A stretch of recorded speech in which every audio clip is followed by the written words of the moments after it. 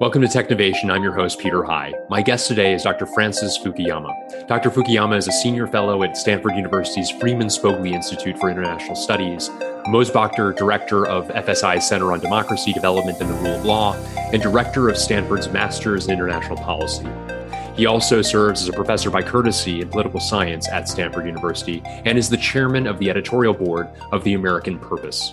His seminal article on the end of history first appeared in the National Interest in the late 80s and became a seminal work in book form as well. It has since been republished in over 20 languages. His more recent book is Identity, the Demand for Dignity and the Politics of Resentment, and was published in 2018. In this interview, we discuss the state of American politics and the role that technology plays. Dr. Fukuyama describes the rise of populism in the United States, the deepening polarization between voters, and how platforms like Twitter, Facebook, and Google have facilitated this polarization.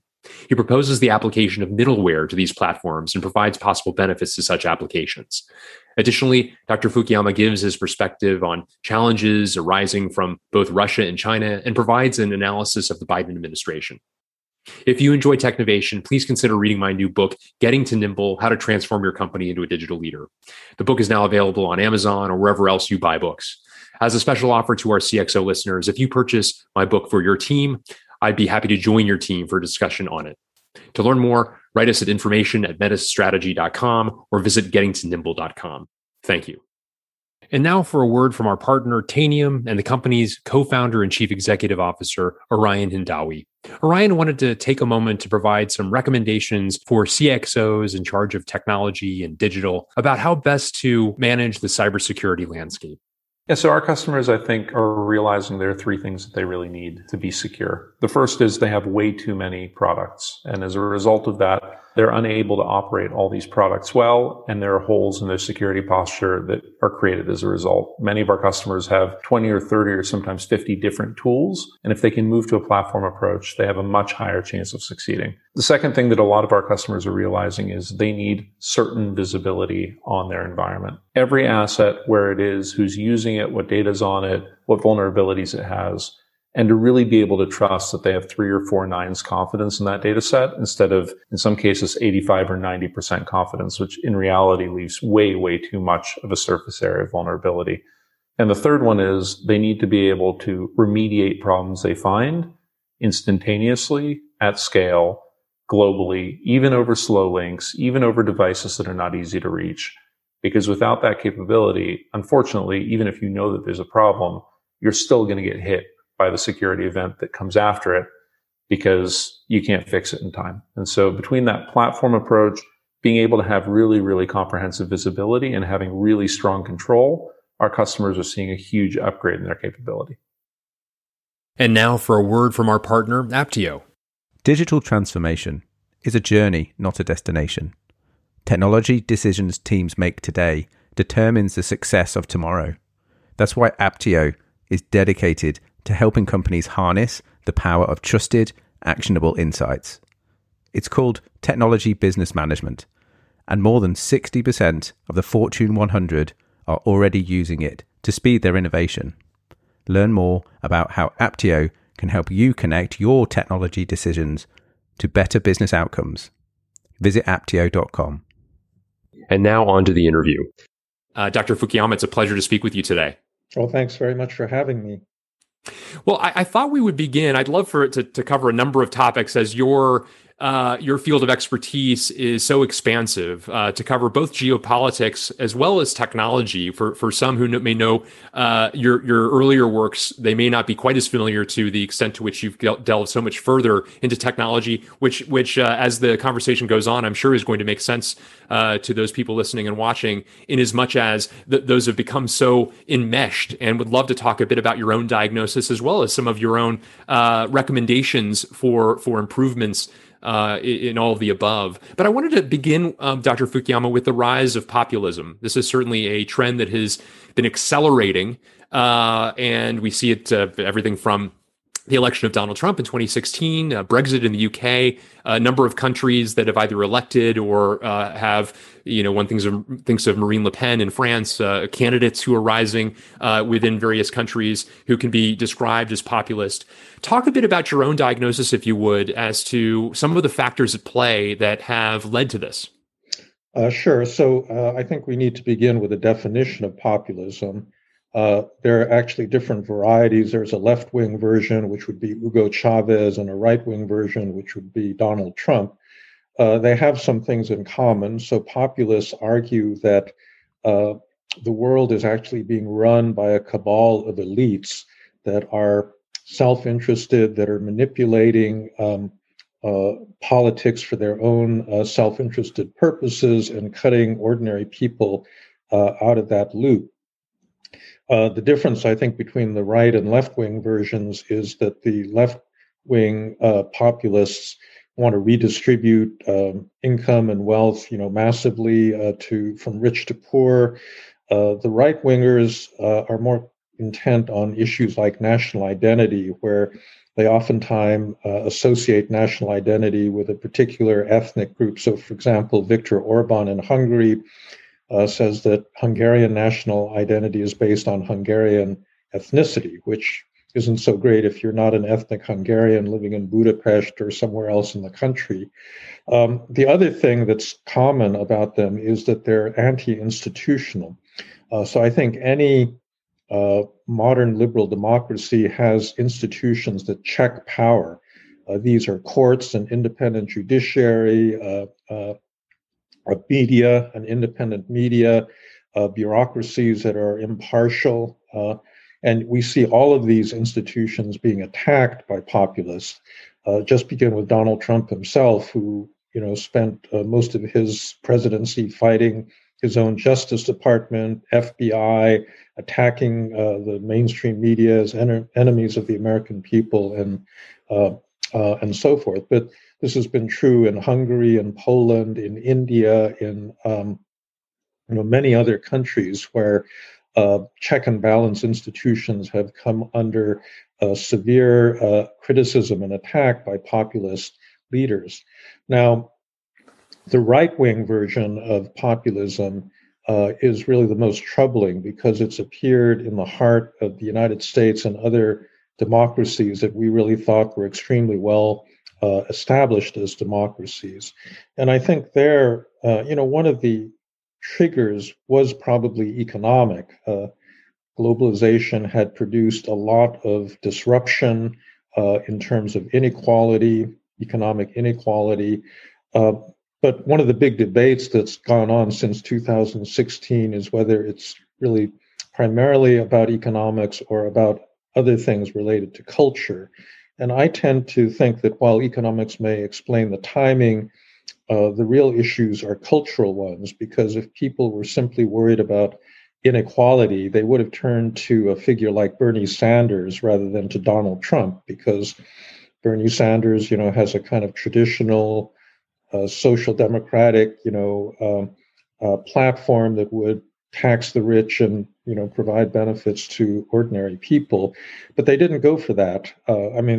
Part of the Democratic Party did, but the major currents around the world have been these right-wing, either ethno-nationalists or religious nationalists, like Modi in India, which suggests to me that the real motive is really more of a cultural one.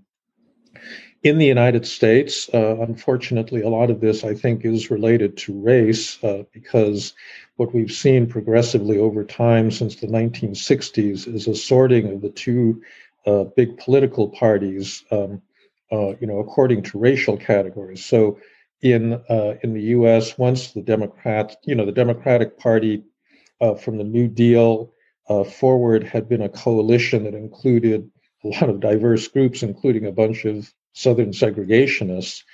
But beginning in the 1960s, when the party embraced the civil rights movement, a lot of the white Southern segregationists began moving out of the Democratic Party and into the Republican Party. And by the second decade of the 20th century, that transformation, that Southern realignment had been almost complete. And so the two parties are now less about economic ideology and more about identity. And I think that, the left redefined identity. They're really the ones in a way that pioneered this shift, because instead of seeing inequality as something that applied to a broad class of people, like the working class or the proletariat. They began to see identity as something that was a characteristic of narrower groups, like African Americans or Hispanics or women or gays and lesbians and so forth. And I think that identity framing has, triggered fears on the part of the older groups, and so the shifting demographic balance in the country has scared a lot of, especially white working class people, that they're going to be displaced as the ones who define American national identity. And that's why a subject like immigration has become central to the agendas of most right-wing populists, both in the United States and in other countries, in France and Germany, and so forth. And then there's finally just what I would regard as a pure cultural dimension, that the single thing that correlates the most strongly with who votes for a populist party is actually population density. That people who live in big, diverse urban clusters like New York or Chicago or San Francisco tend to vote for liberal candidates, whereas the populist vote comes from second and third tier cities or people that live in the countryside and small towns and the like. And that reflects, I think, a cultural difference, that's reflected partly in levels of education and the like, and in the conservative values that tend to, dominate in non-urban areas. And there, quite frankly, is a kind of cultural snobbery that people that live in big, urban areas have towards people that are not like themselves. And I think that resentment is something that's felt by, a lot of people on the other side. And I think was one of the explanations, again, for this coalition that's ended up supporting populism. So I think those are the general outlines of my account of why, this has happened in the second decade of the 21st century. Mm-hmm.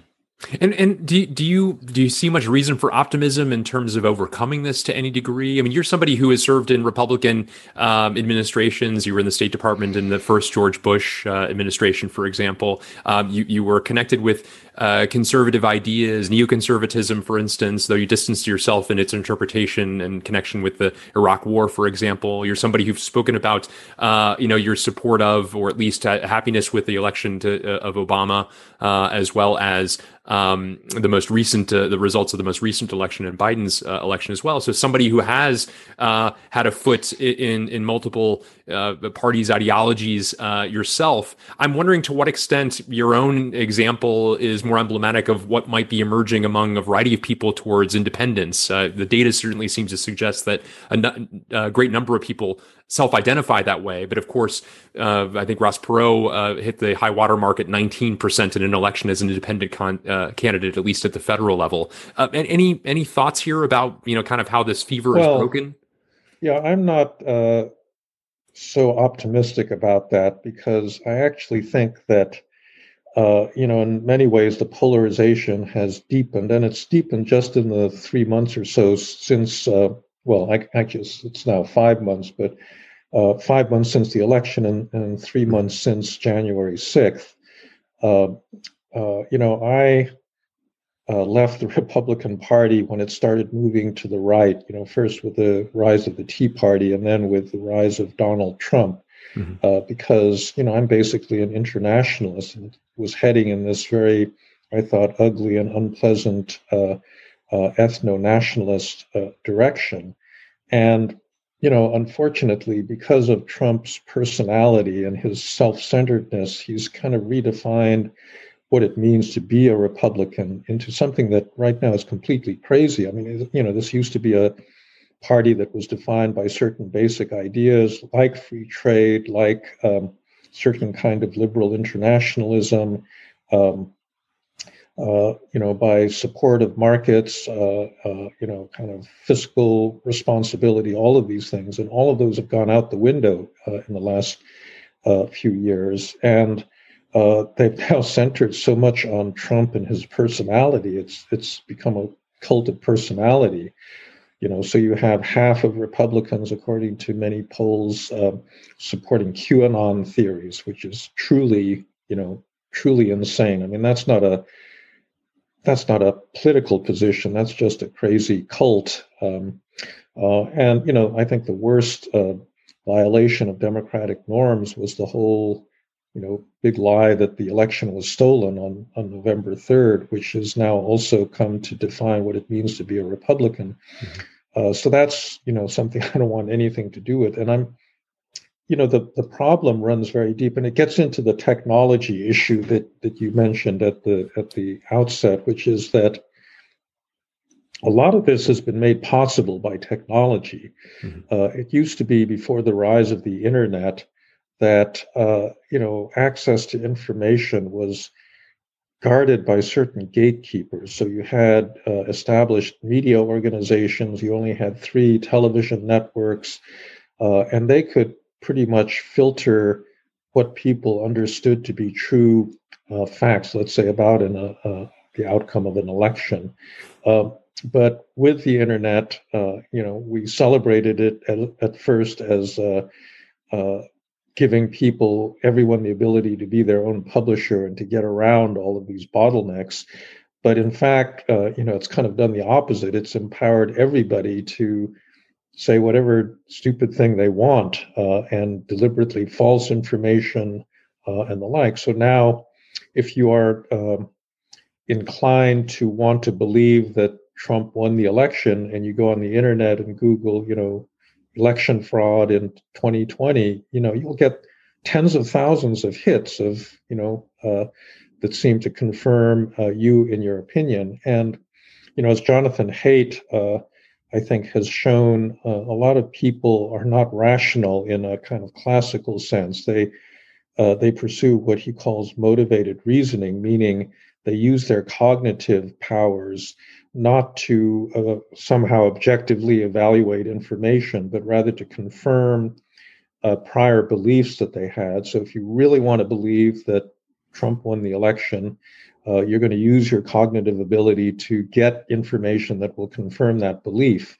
And I think that's kind of where we are right now. And I think if you don't somehow solve that prior cognitive, information question, it's going to be hard to solve the political question.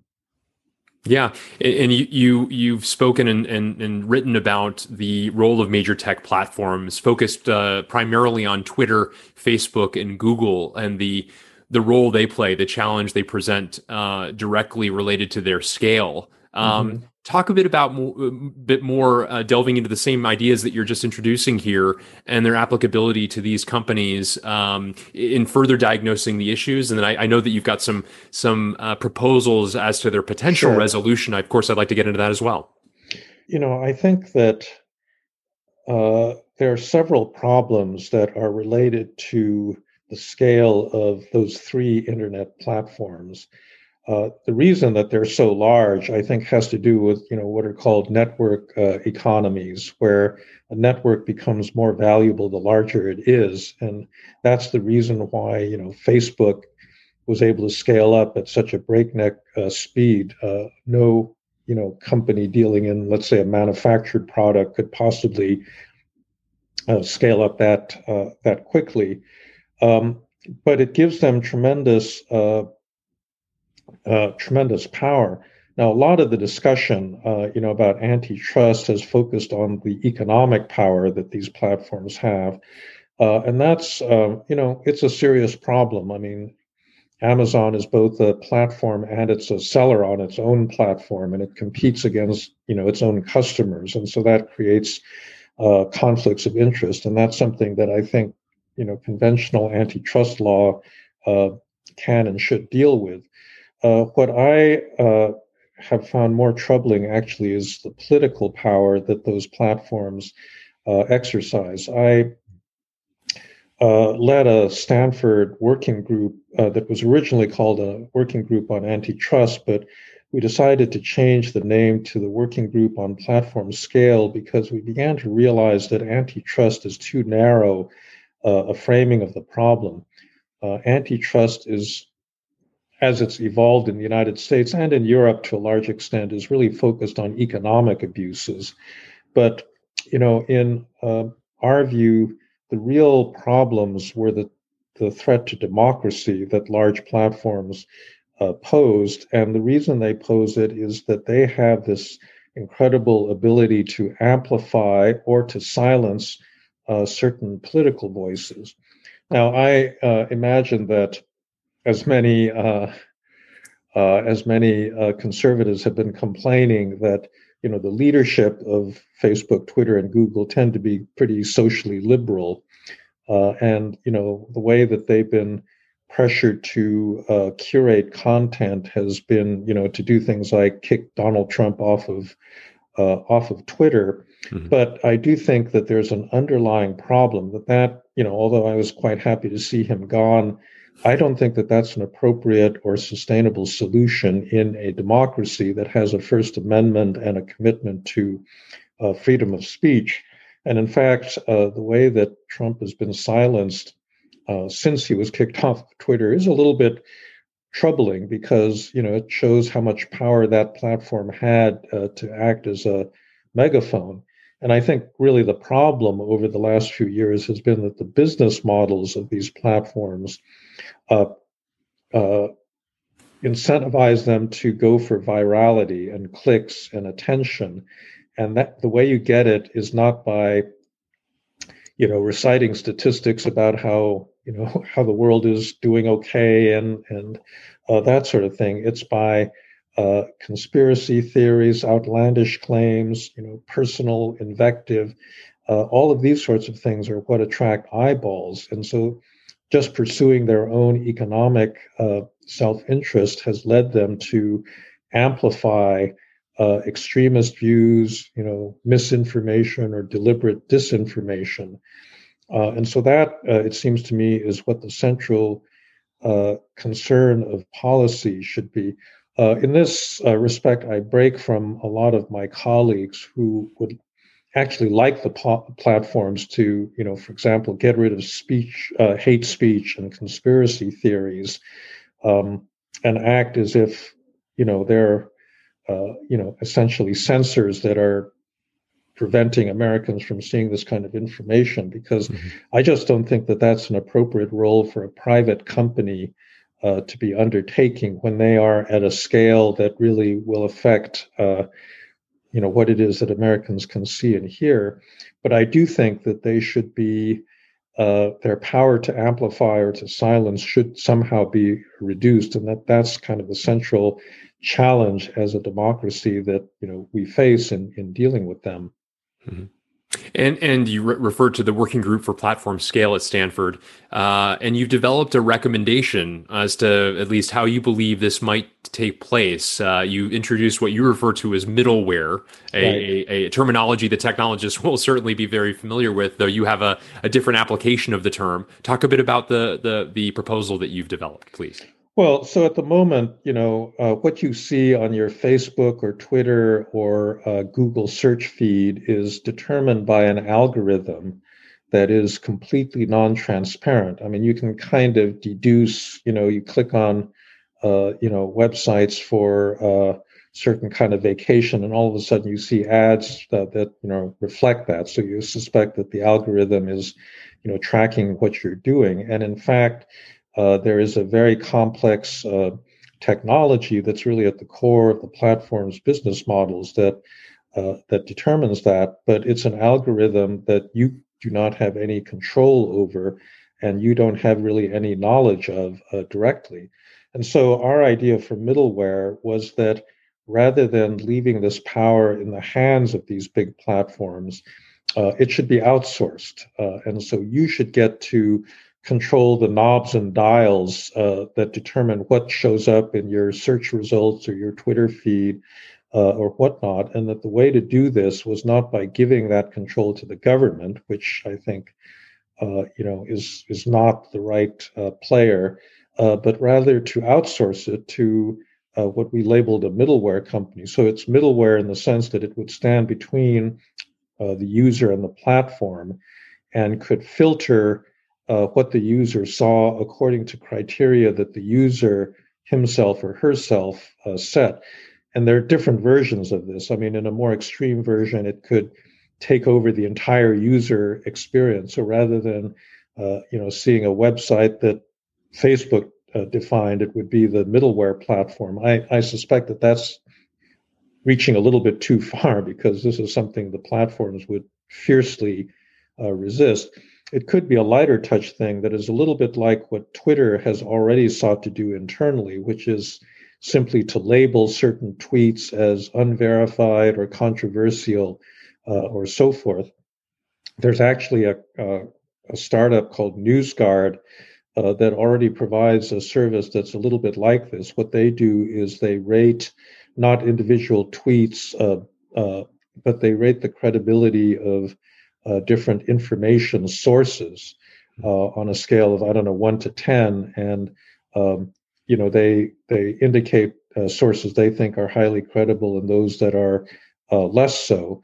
And there's a lot of research out there, including by my Stanford colleague, Sam Weinberg, that indicates that even Stanford students that one would think are relatively sophisticated in being able to judge credibility actually don't do a very good job at it.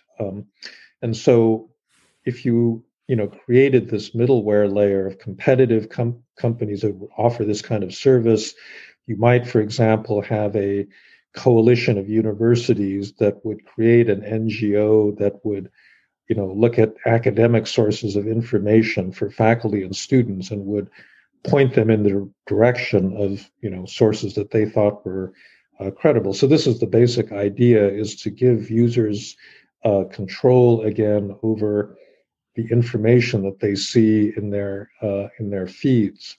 Mm-hmm. And is the hope then is that the users themselves would draw the right conclusions in filtering out those things that are deleterious? You're recalling back the early parts of our conversation, Dr. Fukuyama, and the fact that there's an increase in tribalism, that people's political perspectives, the narratives that they are weaving around them, become something that defines them, something that's almost like religion, if you will, or other things that are personally defining and have almost faith as the background of those. Overcoming that with a middleware that people are fine tuning themselves, I guess the hope is that they're going to draw the right conclusions in the filtering that they entertain. So yeah, I mean the biggest criticism this proposal has generated is that middleware would simply reinforce the existing filter bubbles into which people have sorted themselves. And so, although universities may mandate, websites with a certain level of academic credibility, you're going to get conservative groups or alt-right groups that will create their own filters that will filter out anything from the mainstream media and actually push people in the wrong direction. And that's right. I don't think that middleware solves the problem of hate speech or conspiracy theories, but I don't think that that's the appropriate object of public policy, right? That we do believe in freedom of speech, and if somebody wants to believe a conspiracy theory, neither we nor a platform nor the government should be in the job of trying to stamp that out. But what we do want to do is prevent the conspiracy theory from leaching into a broader public. And I think that's really what the platforms have done. So for example, you have mothers that go on a yoga website, to do their daily yoga exercises. And it turns out a lot of those have gotten infected by QAnon type theories. And the ability to reach these broader audiences, I think, is, due to the fact that the platforms try to figure out what people would be susceptible to, since they just care about the clicks and not about the quality of the clicks, that they encourage that sort of thing. And so what we want to do is try to not eliminate all this bad information, but actually just to make sure that it stays in niches where it doesn't have this broader effect on democratic publics. Mm-hmm. You mentioned that one of the greatest worries you have is the political clout that these major platforms have, the technology platforms have. Obviously, the governments abroad and governments here in the United States have begun to take various actions to attempt to counter some of the power. Do you have much optimism that there's going to be government intervention in a productive way of some sort? Not in the United States. In Europe, they've taken a regulatory route. There's this new digital services directive from the European Commission, and individual European countries have tried to even criminalize fake news. There's a German NetzDG law that tries to do something like that. I just don't think that that's plausible or workable in the United States, because to have a regulatory solution requires a degree of social consensus that may exist in Germany or in Scandinavia or the Netherlands, but it just doesn't exist in this country. Another route that countries have taken, other democracies have taken, is through public broadcasting. So ZDF or the BBC or the public broadcasters in Scandinavia actually feed people what those quasi-independent organizations believe is in the public interest, is credible news. But our public broadcasters really, I think, long ago were captured by the left. They don't have any credibility, for the kinds of right-wing audiences that have moved to these more extremist kinds of news sources. And so neither regulation nor something like public broadcasting, I think, is possible given the high level of polarization in the United States today. So, those are solutions that I might think, and they actually worked. I mean, back in the 1960s, there was something called the Fairness Doctrine that the FCC tried to enforce, where, if you're talking about a political point of view, you were required to present an alternative view as part of your public service duty as a broadcaster. But this was fiercely opposed, especially by conservatives and Republicans, because they thought that this was biased against them. And eventually the FCC simply eliminated the Fairness Doctrine back in the 1980s. So I think this is a pathway that theoretically exists, but as a matter of practical politics, is not something that we can really pursue. Mm-hmm. I've been really enjoying your blog on the American Purpose, Frankly Fukuyama, it's called. And a lot of your writing, interestingly enough, there has been about technology, not necessarily completely in the vein that we've been talking about. In some cases, your very personal applications to it. And you talk about your move from Washington, D.C., where you were in government, where you were in academia at institutions like George Mason and the Johns Hopkins School of Advanced International Studies. In 2010, moving out to the West Coast, it almost seems as though you've become immersed in the tech landscape, the ecosystem that is just naturally there, and your own interest in technology and that maker's mindset has sort of blossomed. Talk a bit about your own personal story in relationship to technology from that perspective, if you would. Sure. So, I really like building material objects. So this really started out, I'm a furniture maker, a cabinet maker, and I've made a lot of, all the beds my children slept in as they were growing up, and a lot of the furniture around our house. Some of it got very sophisticated. I made these replicas of federal period furniture with, inlay and so forth. And in fact, I made a pair of Pembroke tables that came out of a tree that had fallen, a walnut tree that had fallen in our backyard in McLean, Virginia, which is quite a job because you have to cut it up with a big, chainsaw, and it's a really messy long-term operation. But it had a technological dimension because, it induced me to actually learn AutoCAD and 3D modeling in order to actually make models. So I started there, and then it moved on to putting, the 3D model inside an actual room, and with 3D Studio Max actually doing the lighting and seeing how it would look at different times of the day and under different lighting conditions and so forth. And so this started, a long time ago. When I moved to California, I really got interested in drones because I really like the idea of a personal drone that you could use to kind of take photographs and look behind buildings and this sort of thing. So I had met Chris Anderson, who is the former editor of Wired magazine, who had just started a company called 3D Robotics that was selling open source drones. And I bought one of his drones. I couldn't quite get it to work, so I took the control board with me. It's all based on Arduinos, basically, and I took it to the San Mateo Maker Fair, which, if you've got a teenager, you may, know all about, because these are places where people interested in robotics and 3D, any kind of technology like that goes. And he had a booth, 3D Robotics had a booth, and he helped me figure out what the problem with this was. And it was quite amazing because, as we were sitting there, people would come up to him and say, oh, I tried out this new patch on your software and it didn't work.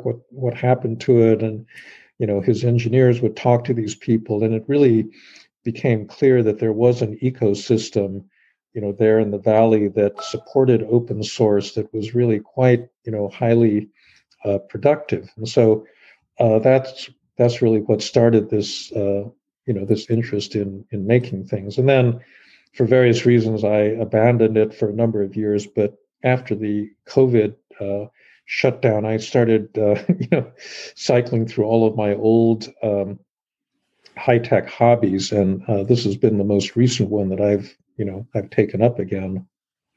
Very interesting. I appreciate you sharing some of those personal anecdotes. I want to move to Russia and to China, perhaps talking about your perspectives on each of the challenges that each of those countries present to the U.S. and to the West, one at a time, if you would. Mm-hmm. Perhaps we begin with Russia, a country you certainly were very cognizant of in your work in government, in your work, your best-selling books, et cetera, and the ongoing evolution of the country. Now a competitor in a very different way, as you've articulated, not looking to convert other countries to their system, as was the way in which the Soviet Union operated, but looking to influence in different ways. Talk a bit about the challenge that they pose to us, please. Well, I think Russia's challenge is largely a negative one. They've been very effective in coming up with ways to undermine the confidence of Western publics in their own democratic institutions. Between Russia and China, there's no comparison. China is incomparably more powerful. It has more financial resources. It's mastered many aspects of modern technology, whereas Russia still has very much an energy-based, gas and oil, fossil fuel-dependent economic system. But they've managed to leverage the assets that they have in very effective ways, and not to project, as you said, their own way of life, but rather to simply undermine the credibility of existing institutions. And so the way they intervened in 2016 was, for example, to imitate both an evangelical Christian Trump supporter or a Black Lives Matter activist, but to do it in an exaggerated way that stimulated hostility on the other side and increased the level of polarization. And, you have to give them credit. They figured out that you could do this with modern social media. They had the cultural sophistication. I wouldn't have any idea how to imitate the voice of a Russian nationalist, but they figured out how to look and feel. I used to follow this Twitter handle called 10GOP, which I thought was actually the website of the Tennessee Republican Party. Turned out it was some guy in St. Petersburg, that was sponsored by the IRA, this group that did a lot of this internet intervention. And when it was finally shut down by Twitter, I was very surprised because I actually thought it was a domestic, political actor. So they've done that. They've also just been willing to take risks. I wrote my PhD dissertation, which was really about how the Soviet Union had threatened intervention in the Middle East on numerous occasions, but they actually never did it because they were pretty risk averse. And that's just not the case with Putin anymore. He's intervened in Syria, in Venezuela, in a whole bunch of different situations that his Soviet predecessors never would have gotten involved in. And that's increased his power. It's also increased the risk that he's undertaken, and we'll have to see how that plays out. But I think that's kind of why he's been able to leverage a kind of intrinsically weak power base into a considerable amount of geopolitical influence. Mm-hmm. Yeah, very interesting. And on the side of China, you've talked about how that regime has gone from authoritarian to totalitarian. And you've spoken, as you did just a moment ago, that, of course, they've got a degree of economic wherewithal and clout that surpasses the Russians by quite a degree. Talk a bit about their sort of ongoing role and the bipolar nature of how things seem to be developing in so many ways in terms of the American sphere of influence versus the Chinese sphere of influence, please. Well, I think, the critical thing that's changed in recent years is the rise of Xi Jinping.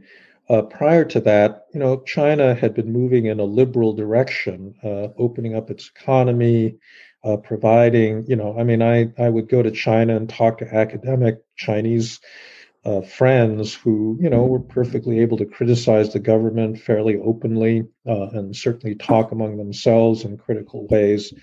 And all of that has become impossible.